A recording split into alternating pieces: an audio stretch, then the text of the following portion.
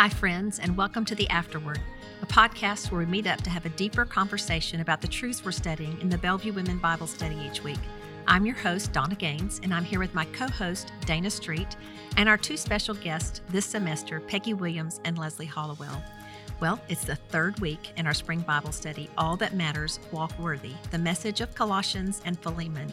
And in this week's passage, Colossians 1:15 through 23, Paul is moved to adoration and worship as he proclaims the absolute and unrivaled supremacy of Christ.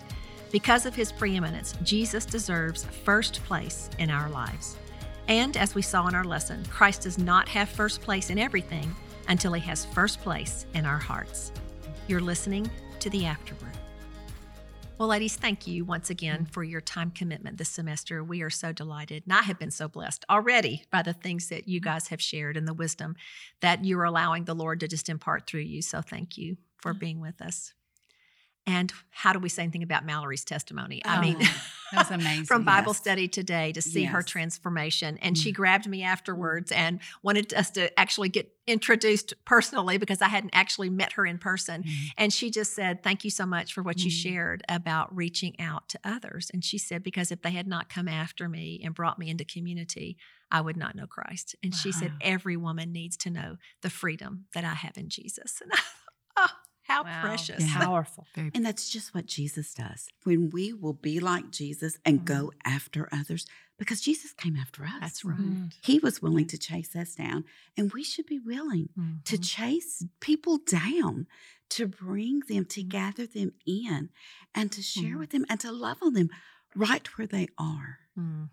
You know, I think that's one of the biggest things is people think they have to get to a certain place in their Christian life before they can really say, this is who I am. When we're just called to love, because let me tell you, if somebody hadn't loved me just where I was, I don't know where I'd be today. And so what an encouragement. And it was just such a blessing. And it's been so wonderful to see those ladies in her group just love on her. Yes, it really is. It's awesome. Well, the topic we're talking about today is discouragement and depression. And it is an issue that all of us face. I think it's been compounded in the last couple of years with COVID and the isolation and all that has become a part of our lives because of a worldwide pandemic. But I think it's just brought to the surface, obviously, issues that were already there. And I know you two have probably seen an increase in women struggling with discouragement and depression. What would you say you've been seeing in your counseling? Well, I would say every single person we see are discouraged about something. They're not all deeply depressed, but discouraged. And the discouragement comes either past, something happened they just can't let go of, present, they've got something in their life they don't want, or they don't have something they do want, or just the fear of the future. And depression is like a whole other thing. But I'm currently seeing some women who are in deep, deep, dark depression. I hope they're listening. Not that we can fix anything in 20 minutes, but to give hope. Yes. Because that is the gospel. But yeah, everybody is so discouraged. I heard a pastor say on a podcast I was listening to a while back that depression is when they go below the hope line, you know, and how we bring them back to the God of hope. And I love what you were just saying about how we got to have community, you know, they've got to have hope in our Savior and hope and knowing they're not alone. And so many people feel alone in that season of life. Absolutely. And, you know, I know how that discouragement and darkness can lead into actual clinical depression because when we're down for so long, we begin to believe the lies of the enemy that we are without hope and that there's no way out of the darkness. But we know there is, that the light of the gospel pierces the darkness. But we have to take the light to them and the hope to them. How do you meet someone at the point of their need and walk alongside them? Because as you said, there's not a quick fix. But Jesus is the answer. So how can those of us who aren't currently dealing with it, how can we walk along someone who is? I think for one is that we acknowledge their feelings. Like we know you're in pain and I'm so sorry for that. And to remind them, I love to just go to different stories in scripture because I want to tell them it's a season. Like this is not the way it's going to be forever. You know, everybody has their seasons. But when you look at Moses in Numbers 11, he's in there and he's like really discouraged. He asked God 7 questions. Did I birth these people? Did I? And he goes, if you want to go read that in Numbers chapter 11, he asked them 7 questions. But then the Lord doesn't just like, oh my word, who have I chosen? In his discouragement, the Lord says, come here, bring me some men. I'm going to take the spirits on you and put it on them, and they will help you carry this burden. And for me, that's what I love about counseling. We're just there to help them carry the burden back to the one who is the burden bearer. So I think there's such a stigma about depression and being a Christian, and it's so painful anyway. And then you've got the shame and the guilt. Nobody speaks about it. Before COVID, I was asked to speak to a group of ministers' wives about depression. And the purpose was to teach them how to minister to their women who were depressed. So that's what I went for. I knew there'd probably be some women in there that were depressed. I was prepared for that. I was not prepared for the women who wanted to speak to me privately because their husbands, the ministers, were so depressed. Yes. And they didn't know how to help them. They couldn't speak of it to anyone. They were afraid they'd lose their jobs. They're afraid they'd be seen as less than. And so we've got to get rid of the stigma of that. The world is fine with it. Like, they're proud of going to counseling. And I would say this younger generation, I would say 30 under, they're like, you don't go to counseling? I mean, like it's like the best thing. So it's us. But we need the Lord. If you don't know the Lord, you need to know the Lord. But he doesn't promise you won't ever have depression. But the gospel says, I'll have you the power to stay with you and walk you through it to the other side. Absolutely. And there is an increase in depression across the board, but especially in Gen Z. We're seeing a rapid increase of stress, anxiety, discouragement, and depression, more so than any previous generation. And I was just pulling up a few stats. It says approximately 12 million women in the United States experience clinical depression each year. About 1 in 8 women can expect to develop clinical depression during their lifetime. And women experience depression at roughly twice the rate of men. And girls 14 to 18 years of age have consistently higher rates of depression than boys in this age group. So it's not just a female issue, but obviously it is impacting women at a greater rate. And it's made worse because they will withdraw from God and the body of Christ. Right. And that puts them deeper in a hole. I tell my women that are depressed, I go, make yourself go to God. I mean, it's not hypocritical to make yourself go to God. Go to God, draw near to him. My grandmother used to say, just sit a spell, come sit a spell. I go, if you just have to sit a spell in his presence, let him tend to your soul. It's going to be by his word in the spirit. And that's where journaling comes in. Because when you're in pain, it's really hard to focus on anything. And so to read it out loud, to write it down, you're focusing in that moment, and it can begin to change thought patterns, which everything's going to come down to our thought patterns. Absolutely. Well, too, I think worship music is such a powerful tool to pierce the darkness and allow the sun to shine again on our lives. And it lifts our head, changes our perspective. Stephanie Gretzinger has a new project out. It's called Faith of the Father.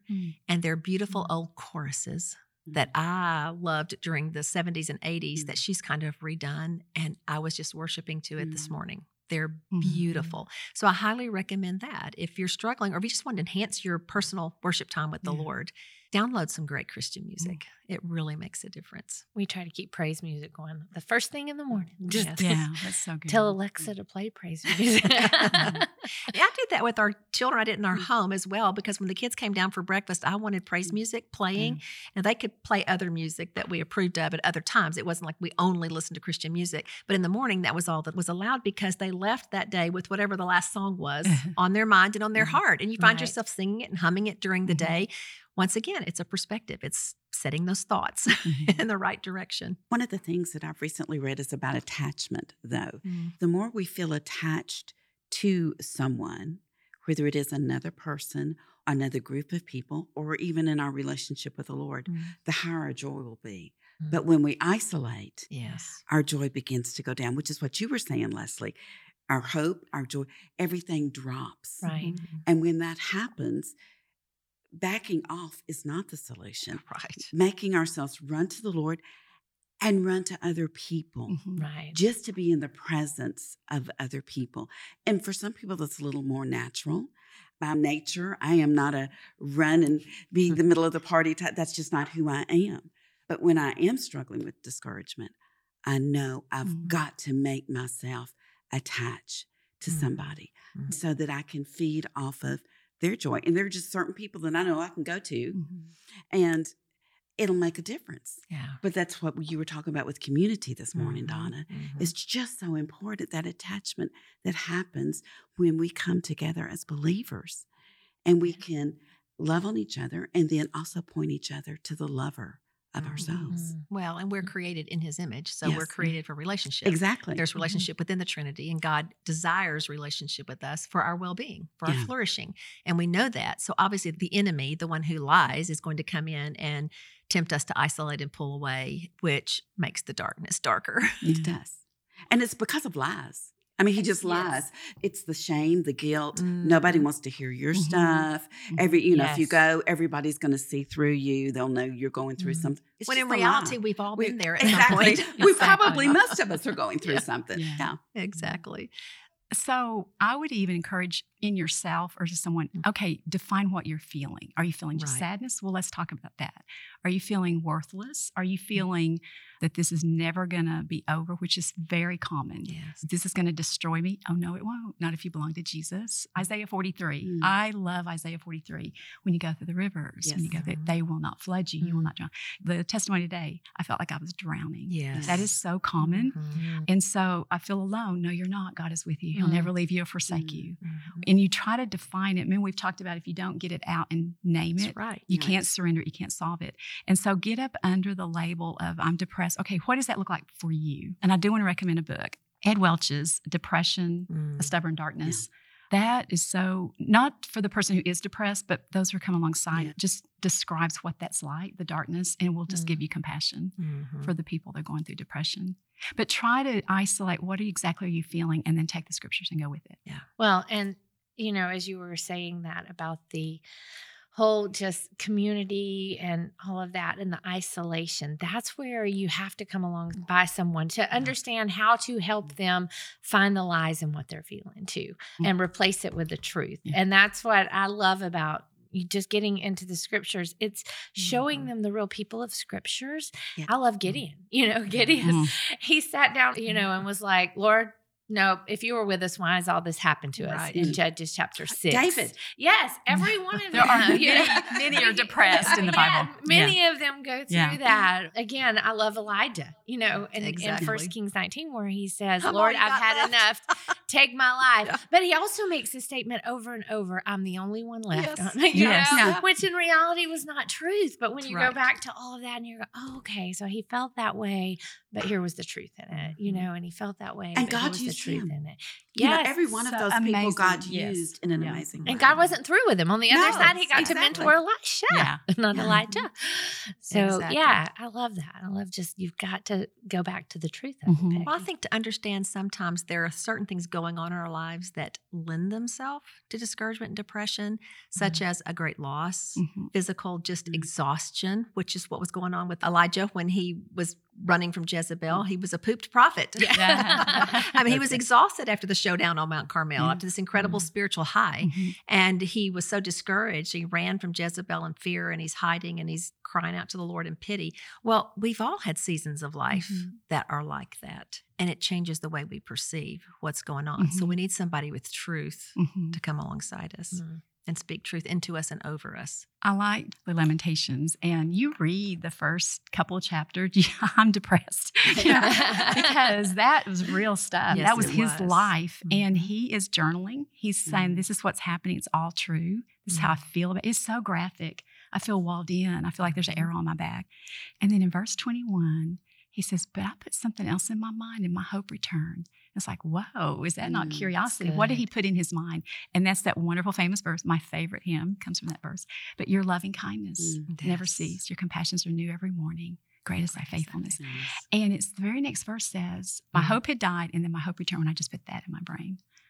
So I love to take people to Lamentations. And did you feel this way? Yes, I do. Do you feel like, look what he put in his mind? Can you put that in your mind? And you rehearse it, and you rehearse it, and you rehearse it. You massage it in your soul, and it becomes a part of you.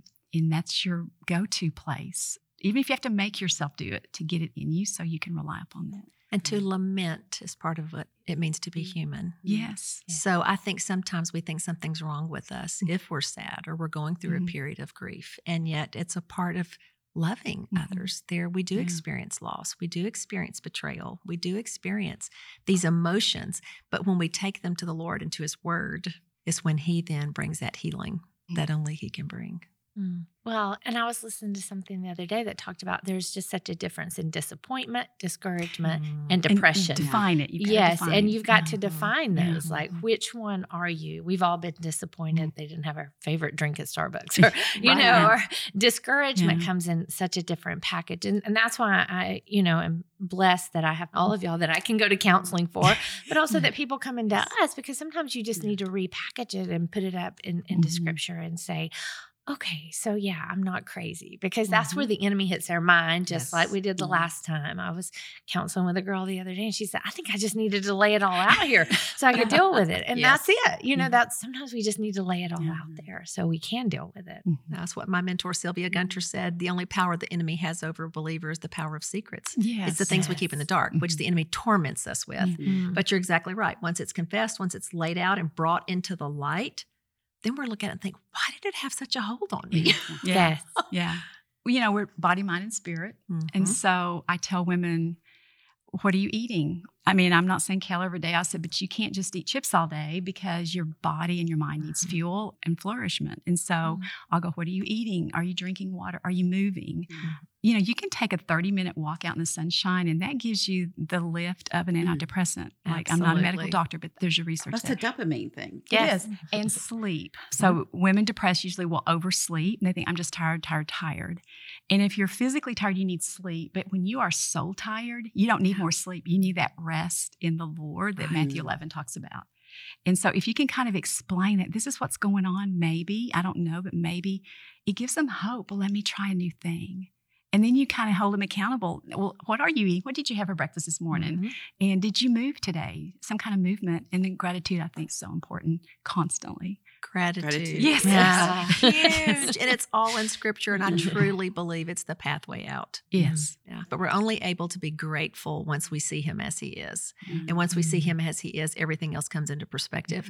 I was downstairs at lunch after Bible study, and Amy St. Clair came up to me, and she had been in Tuscaloosa this past weekend with their daughter who's in school there, and they went to church with them. And she said the pastor was talking about what happens when a problem appears to be larger than the Lord. He had everybody take their thumb out, and he said, put your thumb in front of your face until the point that I'm blocked out.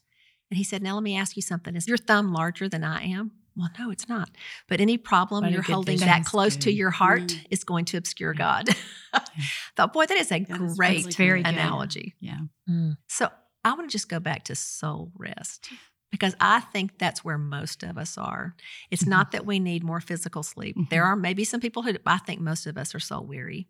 What do we do for that? It is that getting still before the Lord and knowing he is God. And that sounds so trite, but I became a Christian in college, and I had that poster on my wall, cease striving and know that I'm God.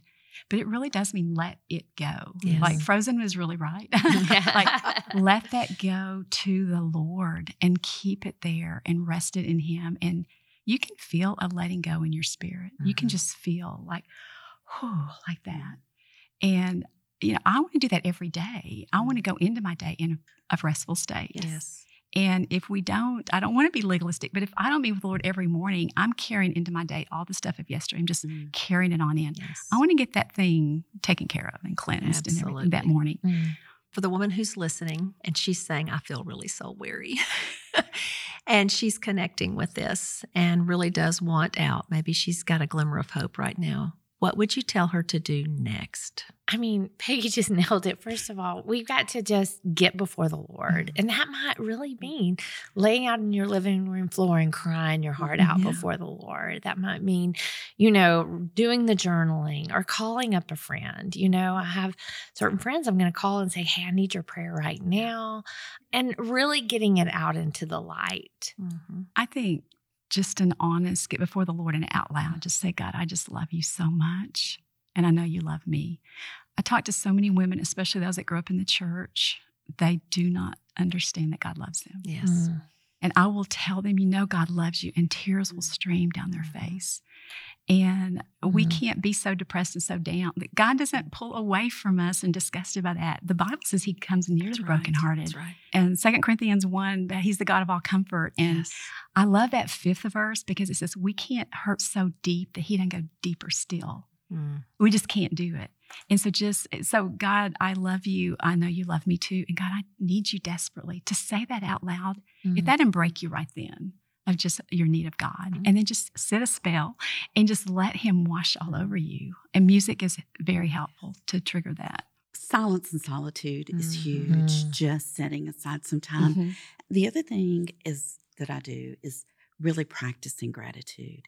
And if I am hit with either some stress things during the day or something that upsets me during the day, I am really trying to practice pulling apart, pulling away, and just 5 minutes of, I am so grateful for this. I'm so grateful for this. I have a little list of things because sometimes you don't really feel grateful when you're in those. But if they're written down, it'll get your mind going. But it changes the perspective, and it makes all the difference. Sometimes I'll just start with things that I'm just in general grateful for, but I can't be grateful without expressing my gratitude to the Lord. I mean, it is a trigger that just immediately connects me to the Lord. And that for me is all the difference. Absolutely. That's wonderful. Good word. I'm the same way. And I'm kind of nerdy about it. Like if I'm really dealing with this, then I have to say 5 things I'm grateful for right now. And I'll just like make myself shift my focus. But it works. It so works because you're focused. Exactly. Absolutely. And it's on God because he's the giver of those things. Exactly. So. That's right. That's right. And then we recognize we really have so much to be thankful for. And it puts that problem or that situation in proper perspective. No more larger than our God, right? Well, thank you all so much. I know each week it seems like we just kind of scratch the surface, but we've given those who are listening some real things to ponder and some actual steps to find healing in their personal walk with Christ. So, Peggy, would you close us in prayer today? I'd love to. Our Father in heaven, we come into your presence, Father, with these, my sisters. Father, I'm so conscious of who might be listening that might be in one of those dark, dark holes and feel like there is no way out and that you are distant and no one cares. And Father, I want to say to that person, God so loves you. He sees you and he's with you and he has power that you can't comprehend and love that you cannot comprehend. And draw near to him. He promises and he cannot lie that he will draw near back to you. And as Dana said, Father, the solitude of just sitting in your presence, Father, is such a soul-tending thing. So, Father, I pray for those women, Lord, maybe just with discouragement, Father, just the gratitude. Would you encourage them to shift their thinking by looking up and out at all the things you've blessed them with right at their feet, God? And we thank you, Lord. Thank you for this medium, Lord, that we can reach into homes that maybe we couldn't really go into personally. I just thank you, Father, that you don't save us and tell us to go figure it out, but that you give us your word and your spirit and you walk through this life with us. And then we spend eternity with you. Lord, how much better could this life get? And I thank you. I thank you, Father. And we do love you, Father, and we know we need you desperately every day, throughout the day. It's in the name of Jesus I pray. Amen. Amen.